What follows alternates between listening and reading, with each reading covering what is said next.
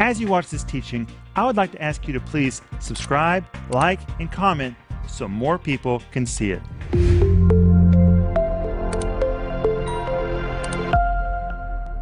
Welcome to Home Group. My name is Rick Renner, and tonight we're going to continue talking to you about spiritual warfare. Right now, people feel they're really in a battle, just dealing with issues, dealing with the devil, dealing with strife.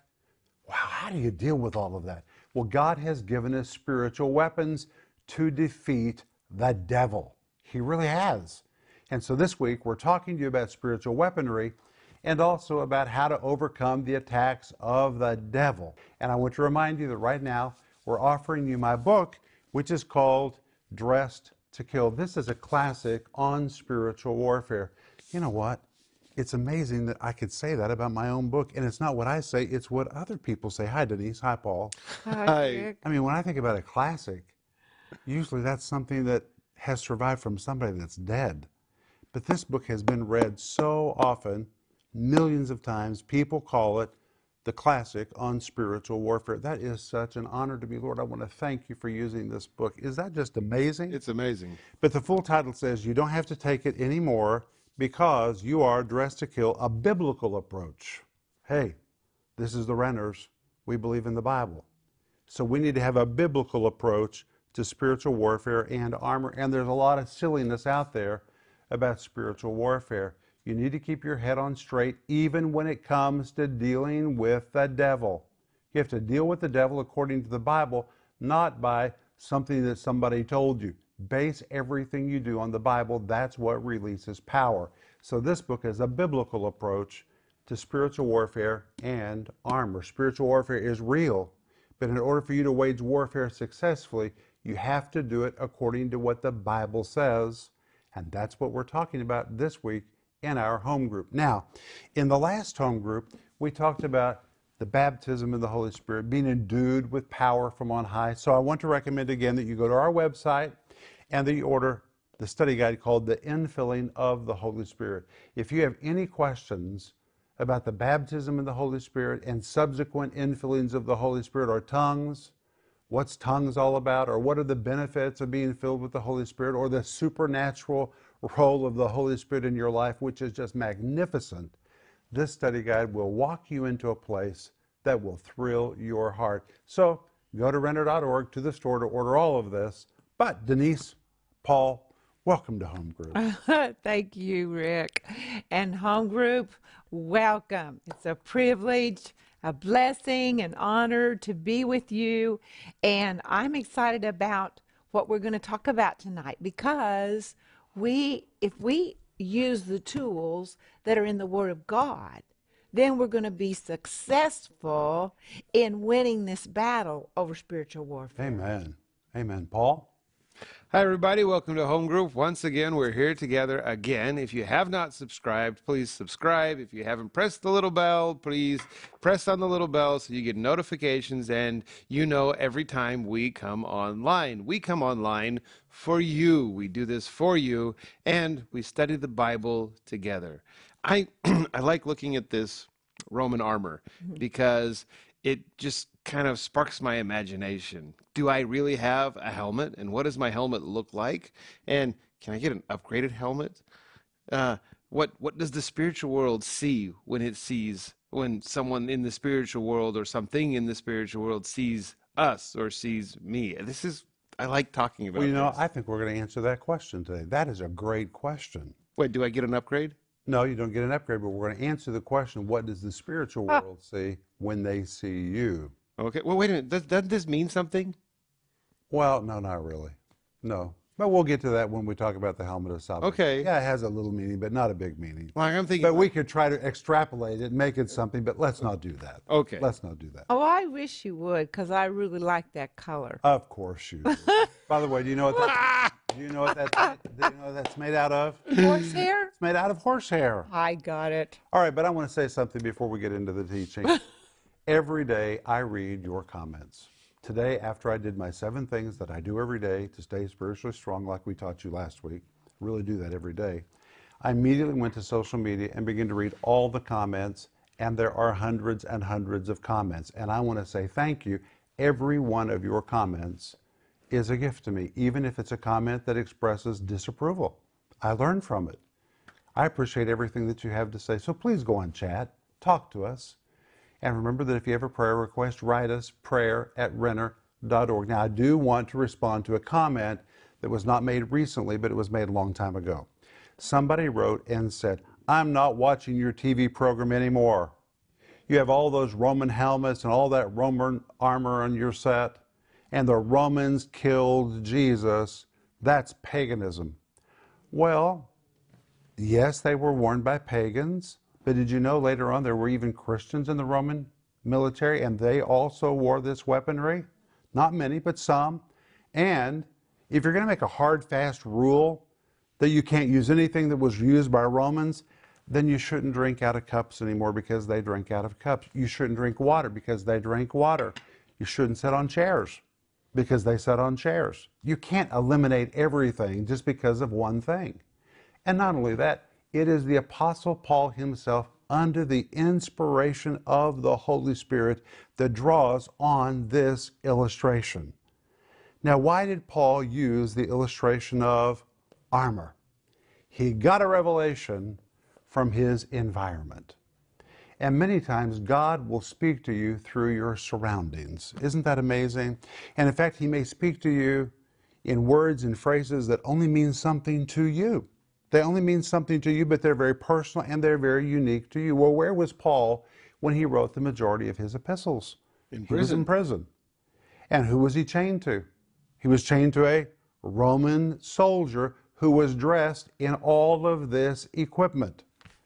So as Paul is sitting there in prison, chained to a Roman soldier, dressed in all of this equipment, the Holy Spirit began to speak to him through the environment. And the Holy Spirit began to say, see that helmet? That's like the helmet of salvation. See that shield? That's like the shield of faith. See that spear? That's like prayer. See that sword? That's like the Word of God. See those shoes? That's what peace does in your life. See that breastplate? That's like righteousness. God began to speak to Paul through his environment. Now, I also find it very interesting that Paul's revelation of spiritual weaponry was progressive. It was progressive. Paul stayed on this for years and years and years. The first epistle that Paul ever wrote was, anybody know? 1 Thessalonians. That's the earliest epistle in the New Testament. Some people say James, but probably 1 Thessalonians is the oldest. And in 1 Thessalonians, Paul first refers to spiritual weaponry, but it's very brief, it's very primitive, it's not very developed. But by the time that you get to Ephesians chapter 6, which is toward the end of his ministry, he has a full revelation of spiritual weaponry. And I really like that, because as you walk with the Lord, your understanding and your revelation gets bigger and broader and deeper.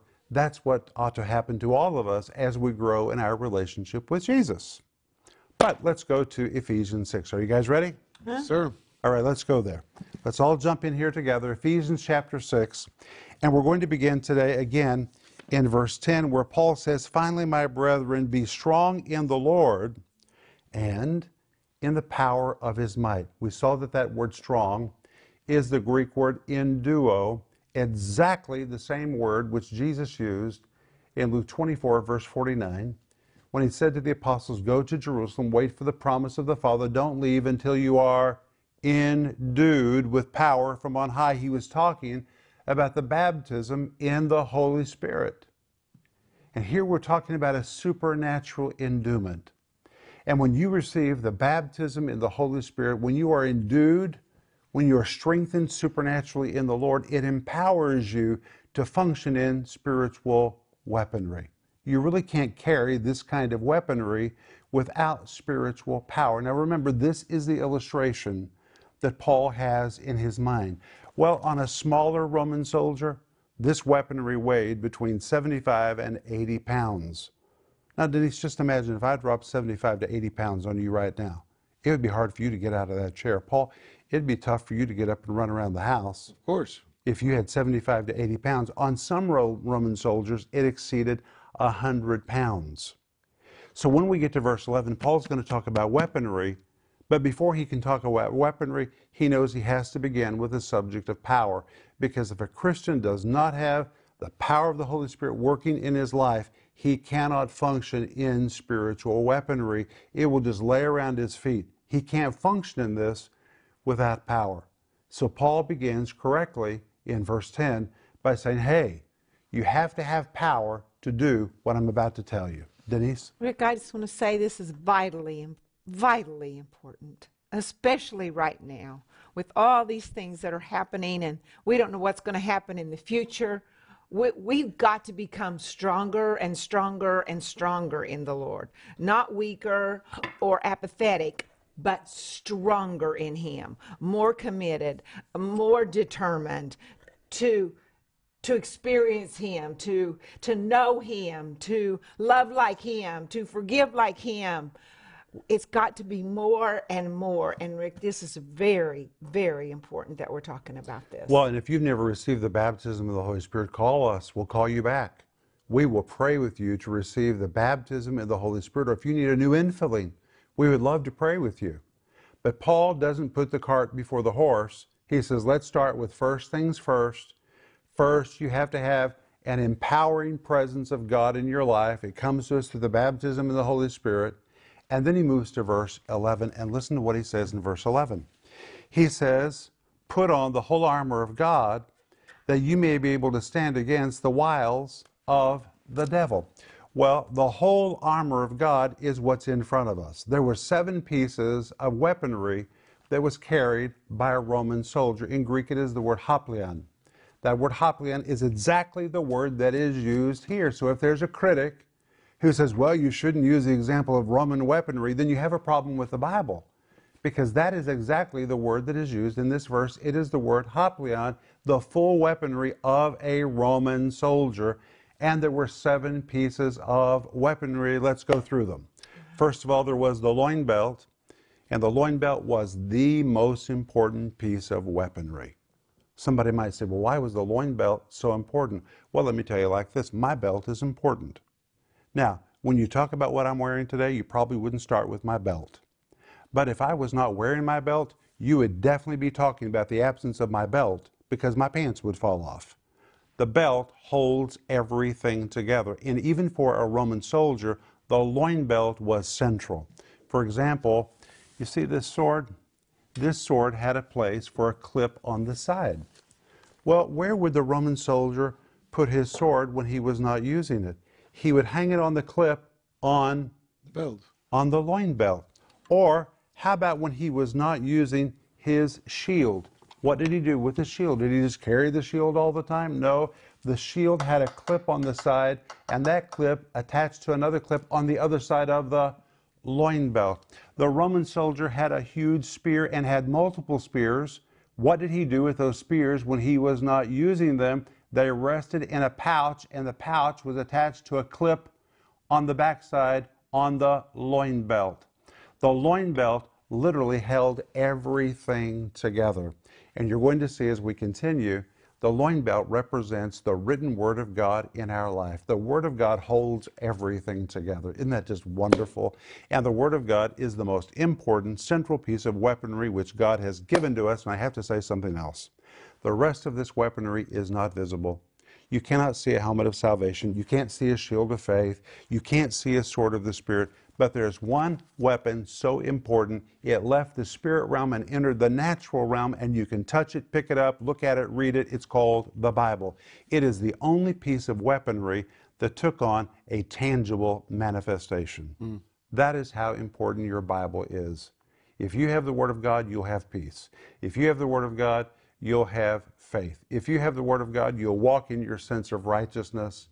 Everything is attached to this. And that's why it is the most central piece. But in addition to the loin belt, he also had a breastplate. The Roman soldier also had shoes and greaves of peace. The Roman soldier also had a sword. He had a shield.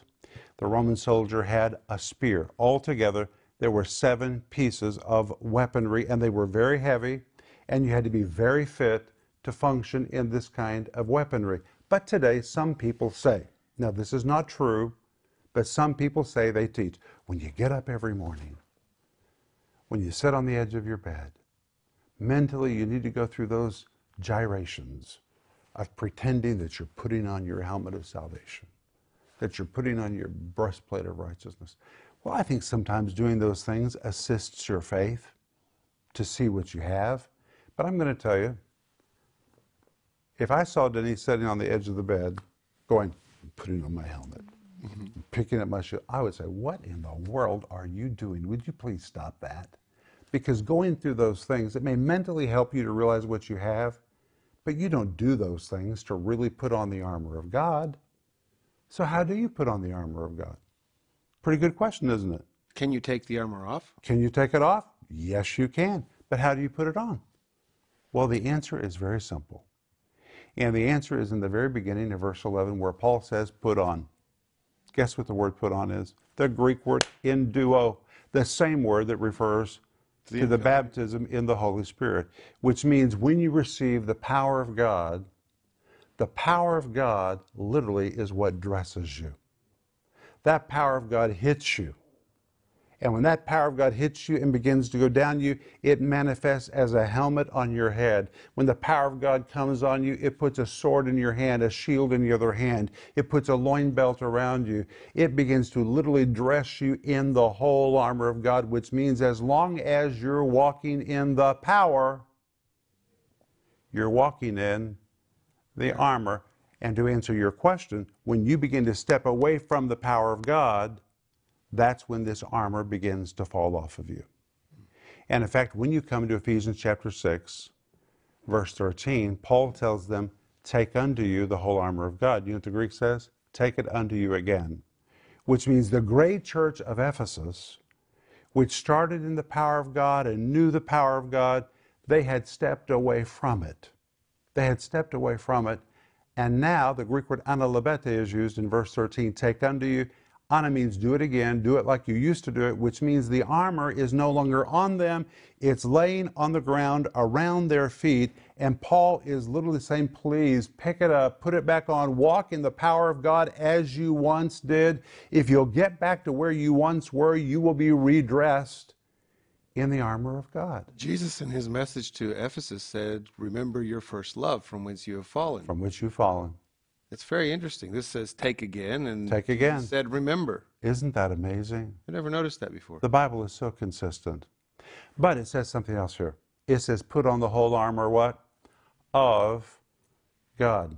In Greek it means the armor that comes out of God. I really like that, because the Old Testament tells us God is a man of war. God is a man of war. So it makes sense that if you draw near to him and receive his power, he's going to dress you in spiritual weaponry. God himself is a man of war, but there's something else very important implied in the Greek. When you have this spiritual armor, it makes you look like God. It makes you look like God. Now let me answer your question. Okay. What does the spirit realm see when they look at us? And let me use the illustration of Jesus. May I do that? Jesus was born in the flesh. He was God in the flesh from the moment that he was born. But Jesus was never recognized by a demon or by any evil force until after he was baptized in the Holy Spirit at the River Jordan. He walked through the streets of Nazareth, the streets of Sepphoris. Jesus lived his whole life. No demon ever screamed, I know thee, who thou art, the Son of God. Art thou come to torment us before the time? There was never a demonic reaction to the presence of Jesus until after Jesus went to the River Jordan and he was endued with power from on high. And just like us, when Jesus received the baptism in the Holy Spirit, it draped him in spiritual weaponry. When Jesus came out of the River Jordan, he may have looked the same in the natural, but in the spirit, Jesus looked so different. In the spirit realm, he looked like a mighty warrior walking in armor. And when he came home to Nazareth, the same city where he had always lived, the same streets he had always walked upon, passing the same people he had always passed, but now something happened. People began screaming, oh my gosh, it's the Son of God. Demons shrieking, have you come to torment us before the time? Why were they shrieking? He was wearing the same clothes, he had the same haircut, everything was the same, except in the spirit realm, he was not the same. They saw him differently. Spirits could see that he was dressed in the whole armor of God, which means when you receive the baptism in the Holy Spirit, you may not be able to see the weaponry, but the spirit realm can see something has really dramatically changed with you. You begin to walk as a mighty soldier. Denise, what do you think about that? I'm just thinking about it. And I'm thinking about that we're so powerful. And then in our other home groups, we talked about being the restrainer. So I'm thinking about that power that's in us and that we're dressed in that power. And that's the restraining force from evil. It's so awesome about the power of God in us. Well, let's look at the rest of verse 11 because it gets more awesome. Look what it says next. Put on the whole armor of God that you may be able. Guess what that is? It's the Greek word dunastai from the word dunamis. And the word dunamis, Denise and Paul, is the Greek word for supernatural power, supernatural feats, and it is exactly the word that was used to describe, listen to this, the full advancing might of a military army. Roman troops advancing with all of their might, which means when you receive the power of God, you're no longer on the run, but now you are empowered to be in pursuit.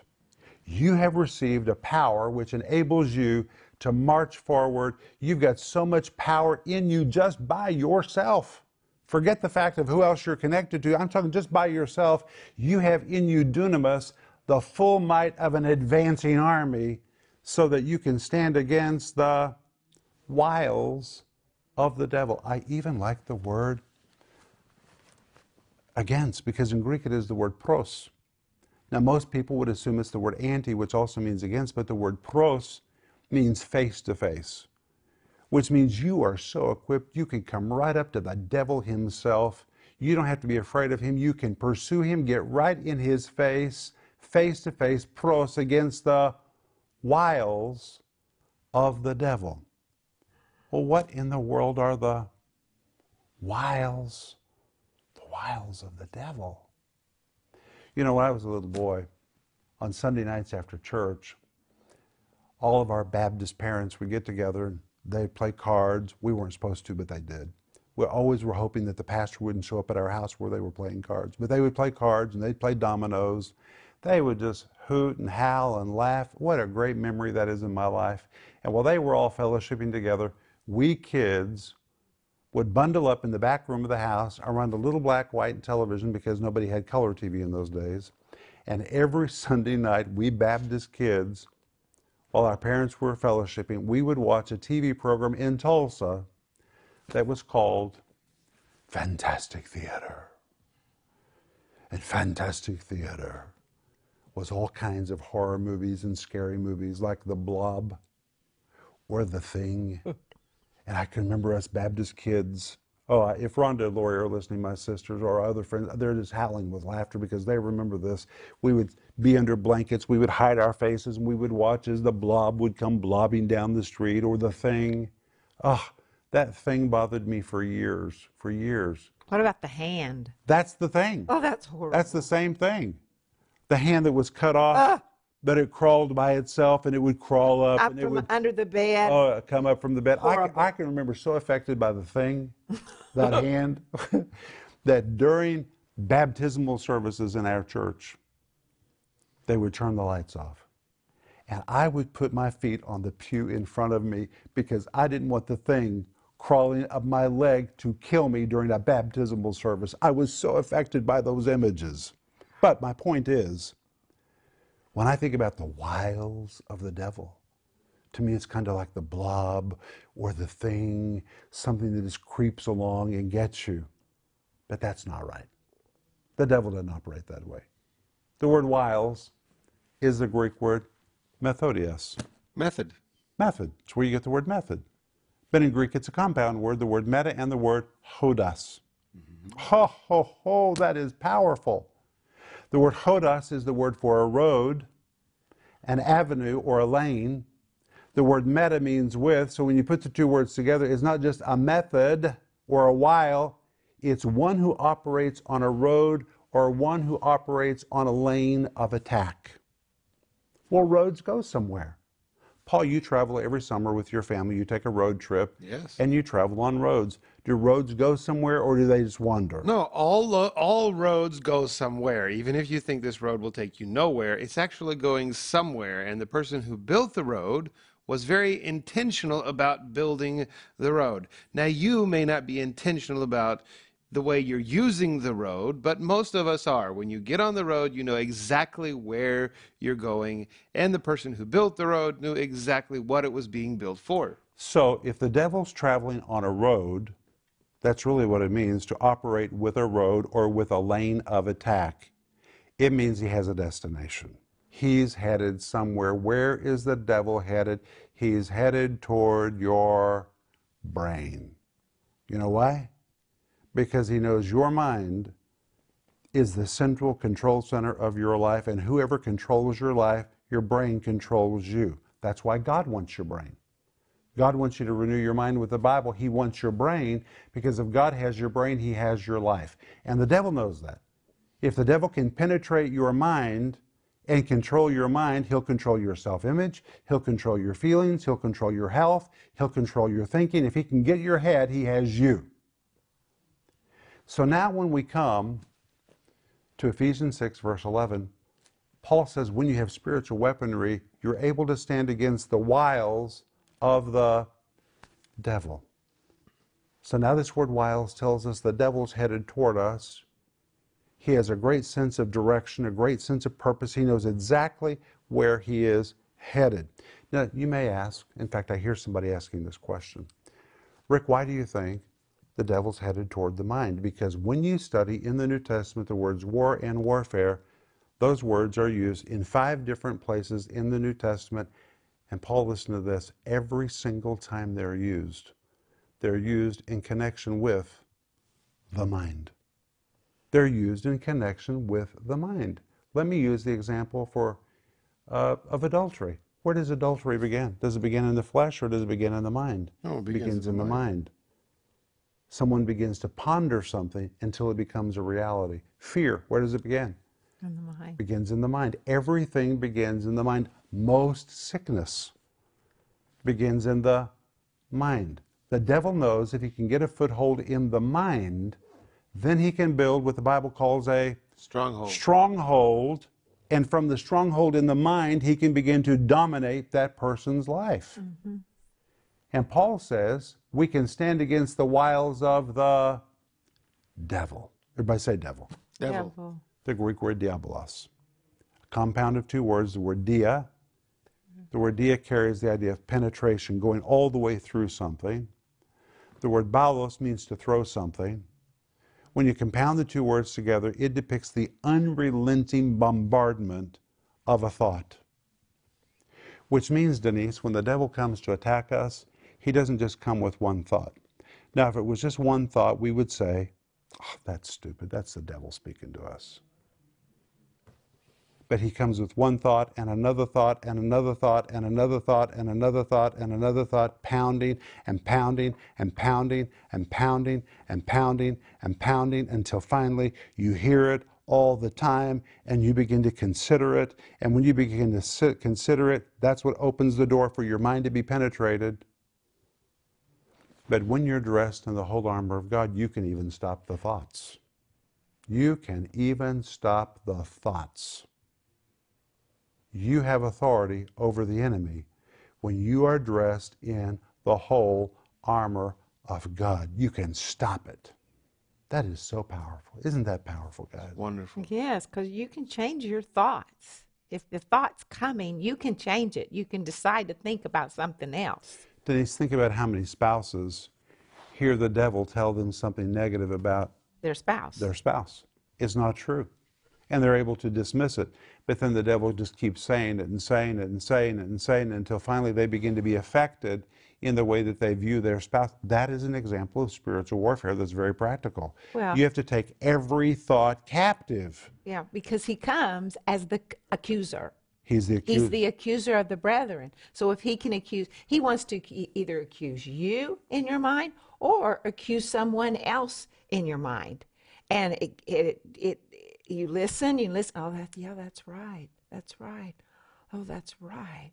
And then fear comes, maybe resentment, maybe unforgiveness. And it all came from a thought. a thought. That's why we have to take our thoughts captive, and this spiritual weaponry enables us to do that. But the only way you're going to have this weaponry is if you receive an endowment of power, because when you receive the power, when you're walking in the power of God, that's what equips you.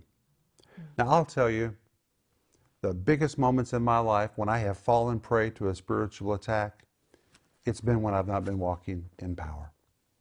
Maybe I have just inadvertently stepped away from the power of God, or I'm no longer exercising my faith to operate in it. In those moments when I step away, usually that's when I have come under attack. Not always, but very often. But you can just jump right back into this armor by saying, Lord, refill me with the Holy Spirit, because the moment you're walking in the power of God, you are walking in the armor of God. And this shows how consistent and persistent you have to be in your spiritual life. You can't say, well, I received the baptism of the Holy Spirit once. No, if you want to walk in this, you have to continue walking in the power of God. This is not yours because of something that happened to you 20 years ago. If you want to walk in this, you've got to be walking in the power of God today. And when you get to verse 12, you find out how serious it is that we have this weaponry. Look at verse 12, and this is where we're going to pick up in tomorrow's home group. And in verse 12 it says, for we wrestle not against flesh and blood, but against principalities, against powers, against the rulers of the darkness of this world, and against spiritual wickedness in high places. What are powers? What are principalities? What are rulers of the darkness of this world? What are spiritual wickedness in high places? And if they're in high places, then what do these things have to do with us? And what does high places mean anyway? Well, it's very important. You say, Rick, are you really sure this is so important? Well, hey, isn't it right there in the Bible?